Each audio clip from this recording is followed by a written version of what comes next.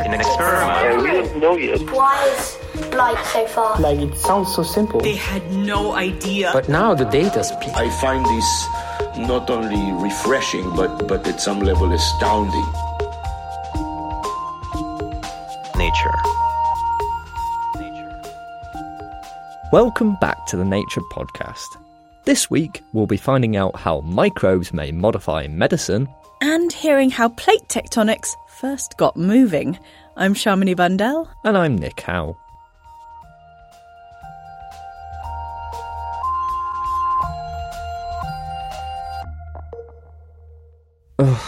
I've got such a headache. Aw, big night last night. You have no tolerance for alcohol. You can talk. Better take some aspirin. Oh, aspirin never works for me. So you're rolling on the floor after half a pint of cheap ale, but have a high tolerance for aspirin? Yeah, it is kind of weird. But people do have big differences in their responses to all sorts of drugs. Things like gender, age, size. They all seem to have an impact. And this week in Nature, there's another idea. Our hypothesis was that the microbiome might play a role. This is Michael Zimmerman, a microbiome researcher from Yale University. Since most oral drugs are absorbed in our gut, Michael wondered if the diverse microorganisms that live there could be a major reason people can react so differently to drugs. Michael's been asking one core question. Can microbes metabolize clinical drugs? Michael took 271 different drugs and incubated them with 76 different kinds of bacteria commonly found in the human gut. The results were quite striking. We found that out of the tested 271, almost two-thirds of those tested drugs could be metabolized by at least one of the bacterial species and strains that we tested. Drugs were disappearing from the petri dishes, which meant they must be getting altered in some way by the bacteria. In other words, metabolized. And metabolizing drugs may change their efficacy or make them stop working completely. Michael wanted to identify which genes in the bacteria could be responsible for all this metabolization. So he and his team took one bacterium that was metabolizing lots of drugs and chopped up its genome. Then they inserted the chunks of DNA into a bacteria that previously had no effect. If the modified bacteria could metabolize a drug, then the piece of DNA that had been inserted was responsible. We were able to identify a total of 30 gene products from the microbiome that collectively metabolized 20 different clinical drugs. Seeing things in a petri dish is one thing.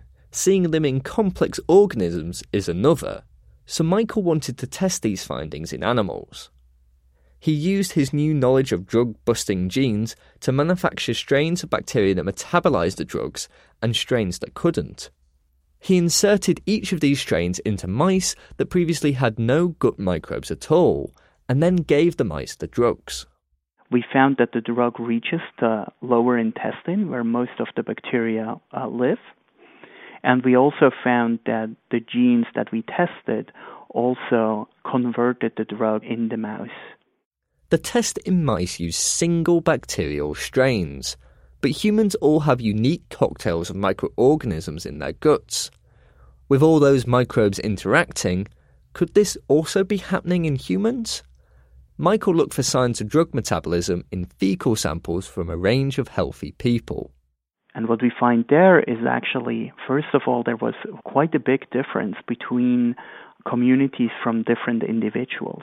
So some communities, microbial communities, metabolized certain drugs very quickly, whereas others were very slowly or even incapable of metabolizing a given drug. The abundance of the genes Michael had identified in the human samples was a good predictor of how quickly certain drugs would be metabolized. For other drugs, though, it was the presence of a particular species or strain of bacteria that had the biggest impact. Melissa Herbst-Kralowitz, a microbiome researcher not associated with this study, thinks this may pave the way for doctors to choose the most effective drug for individual patients. these bacterial genes that metabolize particular drugs, we can use that as a way to predict whether a patient is going to respond or not respond to a particular drug, as well as potentially if they will have toxic side effects.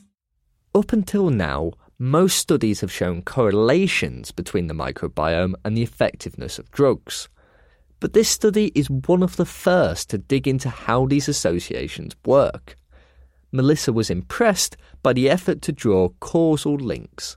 It's really exciting how comprehensive this study was and how they utilized a lot of different methods and incorporated these mechanistic experiments to better establish this causal link between how the bacteria are metabolizing these drugs.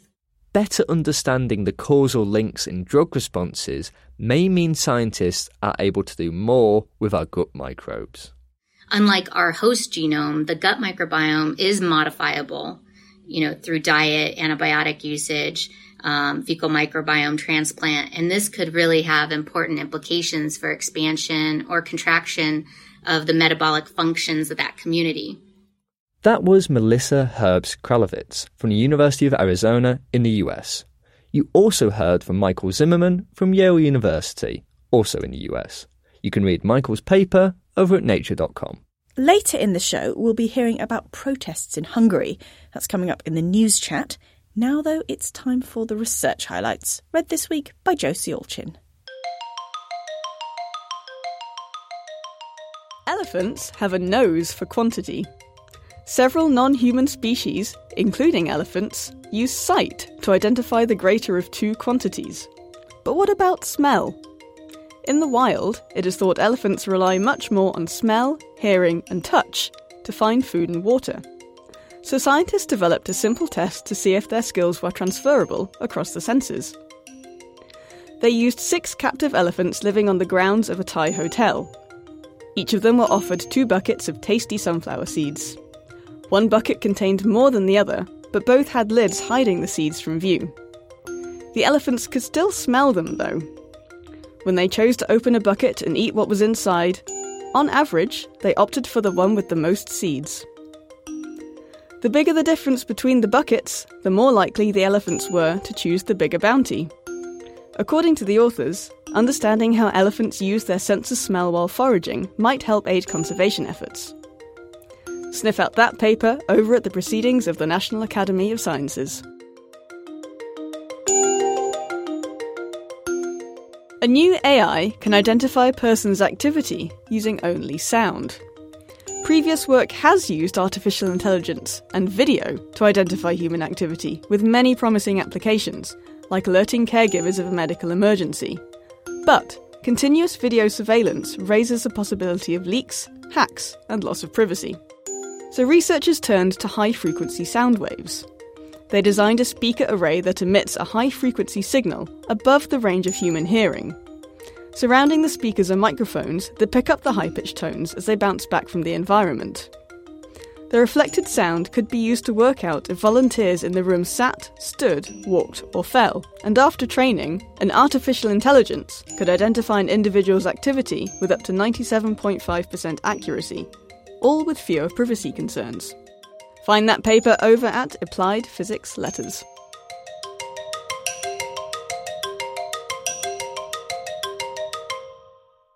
Next up, reporter Adam Levy is taking a look at a surprising story about the surface of planet Earth. Science can draw some surprising links between what seem to be completely separate ideas. Gravity linking an apple falling from a tree to the motion of the planets, for example. And now, a study linking plate tectonics to the Earth's climate. Maybe. But we're jumping ahead. The Earth's crust is broken into huge several-kilometre thick plates. As many of us learnt in school, these plates move around on the liquid mantle beneath in a process known as plate tectonics. So this is like a pieces of ice moving on the river. This is Stefan Sobolev, author of the study out this week. Plate tectonics is at least one of the most important processes in geology. For me, I think nobody could just avoid thinking about that. Our school geography courses may have made it seem like the science behind plate tectonics is done and dusted, but it's still unclear what allows the plates to move around here on Earth. The upper part of the Earth is relatively cold and very strong, very rigid. It should be just absolutely stable, but it is moving.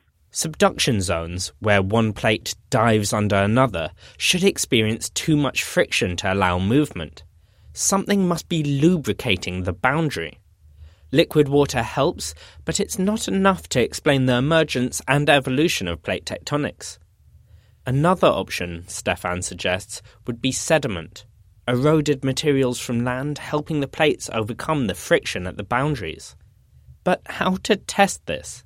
Some computer models have indicated that sediment could play a crucial role. But Stefan wanted to find evidence from Earth's distant past. Fortunately, there are a lot of data, geochemical data already, about how rock's composition was changed during the history of the Earth and what was happening with plate tectonics during the Earth's history. The information from rocks suggests that plate tectonics hasn't always operated at the same pace. There have been times when it's been more and less active.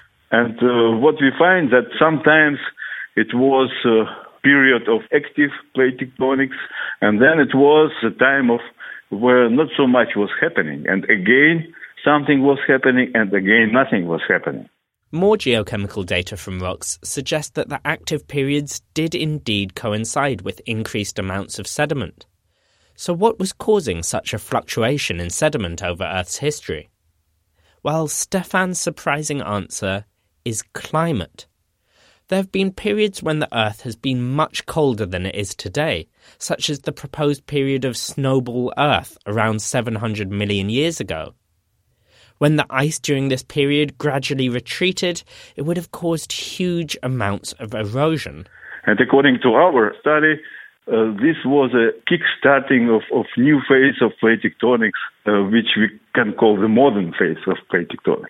Stefan thinks a similar kickstart to plate tectonics may also have taken place some 2 billion years ago. But could sediments from glaciers really have led to the emergence and evolution of our planet's plate tectonics? This is kind of like a court case, and interrogating the historical record is fraught with uncertainty. This is geoscientist Bob Stern, who didn't work on this study. Bob is sceptical that the circumstantial evidence we currently have from rocks is strong enough to demonstrate such a crucial role for sediments. I think it's clear that once plate tectonics gets going, the role of sediments is very important. I don't think sediments started plate tectonics. Stefan, on the other hand, thinks there's over a 50% chance that his sediment hypothesis is correct. Which is not too bad for the process of the early Earth. Bob remains firm in his skepticism. When we spoke, I asked him, do you think, like there's some magical bit of data or something that could be shown to you that you'd be like, oh, hang on a second, it looks like sediments might be able to... Yeah, that's an interesting question. I'd have to think about that more, with probably with a few more beers. For Stefan, though, the study opens up whole new areas of research. For one, the list of processes to include when simulating plate tectonics has just got a little longer. We need actually to build a kind of new type of Earth system models, which will include deep processes, plate tectonics, surface erosion process, and even climate. That was Stefan Sobolev, who's based at the German Research Center for Geoscientists in Potsdam. You also heard from Bob Stern at the University of Texas at Dallas in the US. Read the study, plus a news and views, in the usual place. Last up on the show, it's time for the news chat, and I'm joined once again by Nisha Gained, Nature's European Bureau Chief. Nisha, hi. Hi, Nick. Thanks for coming to join me. As always, we've got a couple of interesting stories to discuss, but I wanted to start by talking about some protests in Hungary. Nisha, can you tell me what's happening here? Yeah, so this is a story we've been following for quite a while at Nature, and it's to do with academic freedom in Hungary, which seems to be the target of some efforts by the government possibly to oppress academic freedom, or at least that's what the international community is saying. Now, on Sunday, scientists in Hungary marched through the streets of Budapest, and they were marching specifically to protest against a proposed law that would give the Hungarian government direct control of the country's top research institutes. And that, they say, is problematic because it erodes their academic freedom and their autonomy. So what else has the government been doing that may impact academic freedoms? So we've been seeing this sort of battle between the Hungarian Academy of Sciences and the government that has been going on for quite a few months now. And it's important to understand that in Hungary, a lot of research is done by institutes that are run by the Academy of Sciences. And what we've been seeing is this effort by the research ministry to firstly, to take control of the institute and also to take control of the budget of the institute and redirect it to other places. Now, the research ministry says that this is part of an effort to increase and improve the amount of innovation that the country does, but researchers say this is a worrying restriction on their academic freedom and that they should be free to do the kind of research that they want without being guided by the government. So what specifically are the Academy's problems with the government's position?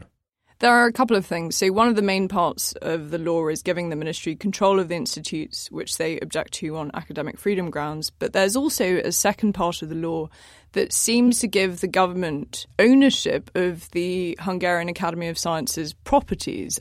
The Academy says that that part in particular is unconstitutional. And how does this compare to academic freedoms that other countries have? So this is precisely the problem. It seems like academic freedom is being particularly oppressed or suppressed in Hungary, and it seems to be by the government that is run by Viktor Orbán, which has been quite a controversial government and has been the focus of criticism from the international community. So researchers in Hungary really want to be left alone in a way. They want their academic freedom to be retained, as it has since the fall of communism 20-some years ago, and that's what they're protesting to keep. And has the government responded at all to the protesters? So that's something that we don't know yet. The protests happened just a couple of days ago, but we understand that there are some negotiations happening between the Hungarian Academy of Sciences and the government. The government says that they want to introduce this draft law into Parliament very soon. So it seems like they are forging ahead with their plans regardless of this outcry. Well, Nisha, it sounds like we're going to see more of this story in the future, so we'll have to keep an eye on that. But for our next story, I wanted to move on to, there's an anaesthetic journal that have tried a new thing where they had two sets of conclusions. What's happening here? This is a story from the realm of reproducibility, which is something that many people in the science community are passionate and interested in, because there is a reproducibility crisis. Now, anaesthetics research is one field in which this crisis seems to have been building in the past few years. There have been lots of questions over the reliability of anaesthetics research. So one journal, the British Journal of Anaesthesia, is trying this quite unusual experiment. And they have asked two sets of researchers to review a scientific study and write their own conclusions. Did the conclusions agree? Did they disagree? How did it play out? So this is the really interesting thing. The original study investigated a link between stronger doses of anaesthetic with earlier death in older patients, and it ruled out that link. But the second independent discussion said actually the trial on which the study was based did not include enough patients to make that conclusion about death. So why might this be a good tool to help this reproducibility crisis? So reproducibility experts who have looked at this approach say that it's actually a really positive approach. And the reason is that many efforts in reproducibility mostly look at methods and results sections. They look at papers explaining each part of their methods section properly so that they can be replicated by others and things like that. But so far, there has been little focus on discussion sections. But the people who are running the trial say that that's a really important part because of bias, spin, and the over-interpretation of results. Mm-hmm. And what has been the response of researchers? So not everybody thinks that it is a positive way forward. One person that we spoke to said that this type of independent discussion would inevitably draw on the same people who are already asked to review papers. And they suggest that a better solution to trying to get rid of this type of bias is to enforce existing rules that are laid out in author guidelines for journals. For example, to make studies' weaknesses clearer and to avoid speculation in discussion sections. So this example was in an anaesthetic journal. Are we going to see this in other journals more widely? Yeah, so at the moment it's just being trialled in one journal, and it's very much the push of the editor of this journal. We don't know yet whether it will be picked up by other fields and other journals, but certainly the people involved in the trial and reproducibility specialists say it is something that other fields should consider. Well, another one to keep an eye on then. Nisha, thanks for joining me. Listeners, for more on those stories, head over to nature.com/news. That's all from the podcast for this week, but you might be interested in a new video we've got on our YouTube channel. It's a tale of 3 lizards and what happens when you introduce a new top predator. Go to youtube.com/nature video channel for that. I'm Shamini Bundell.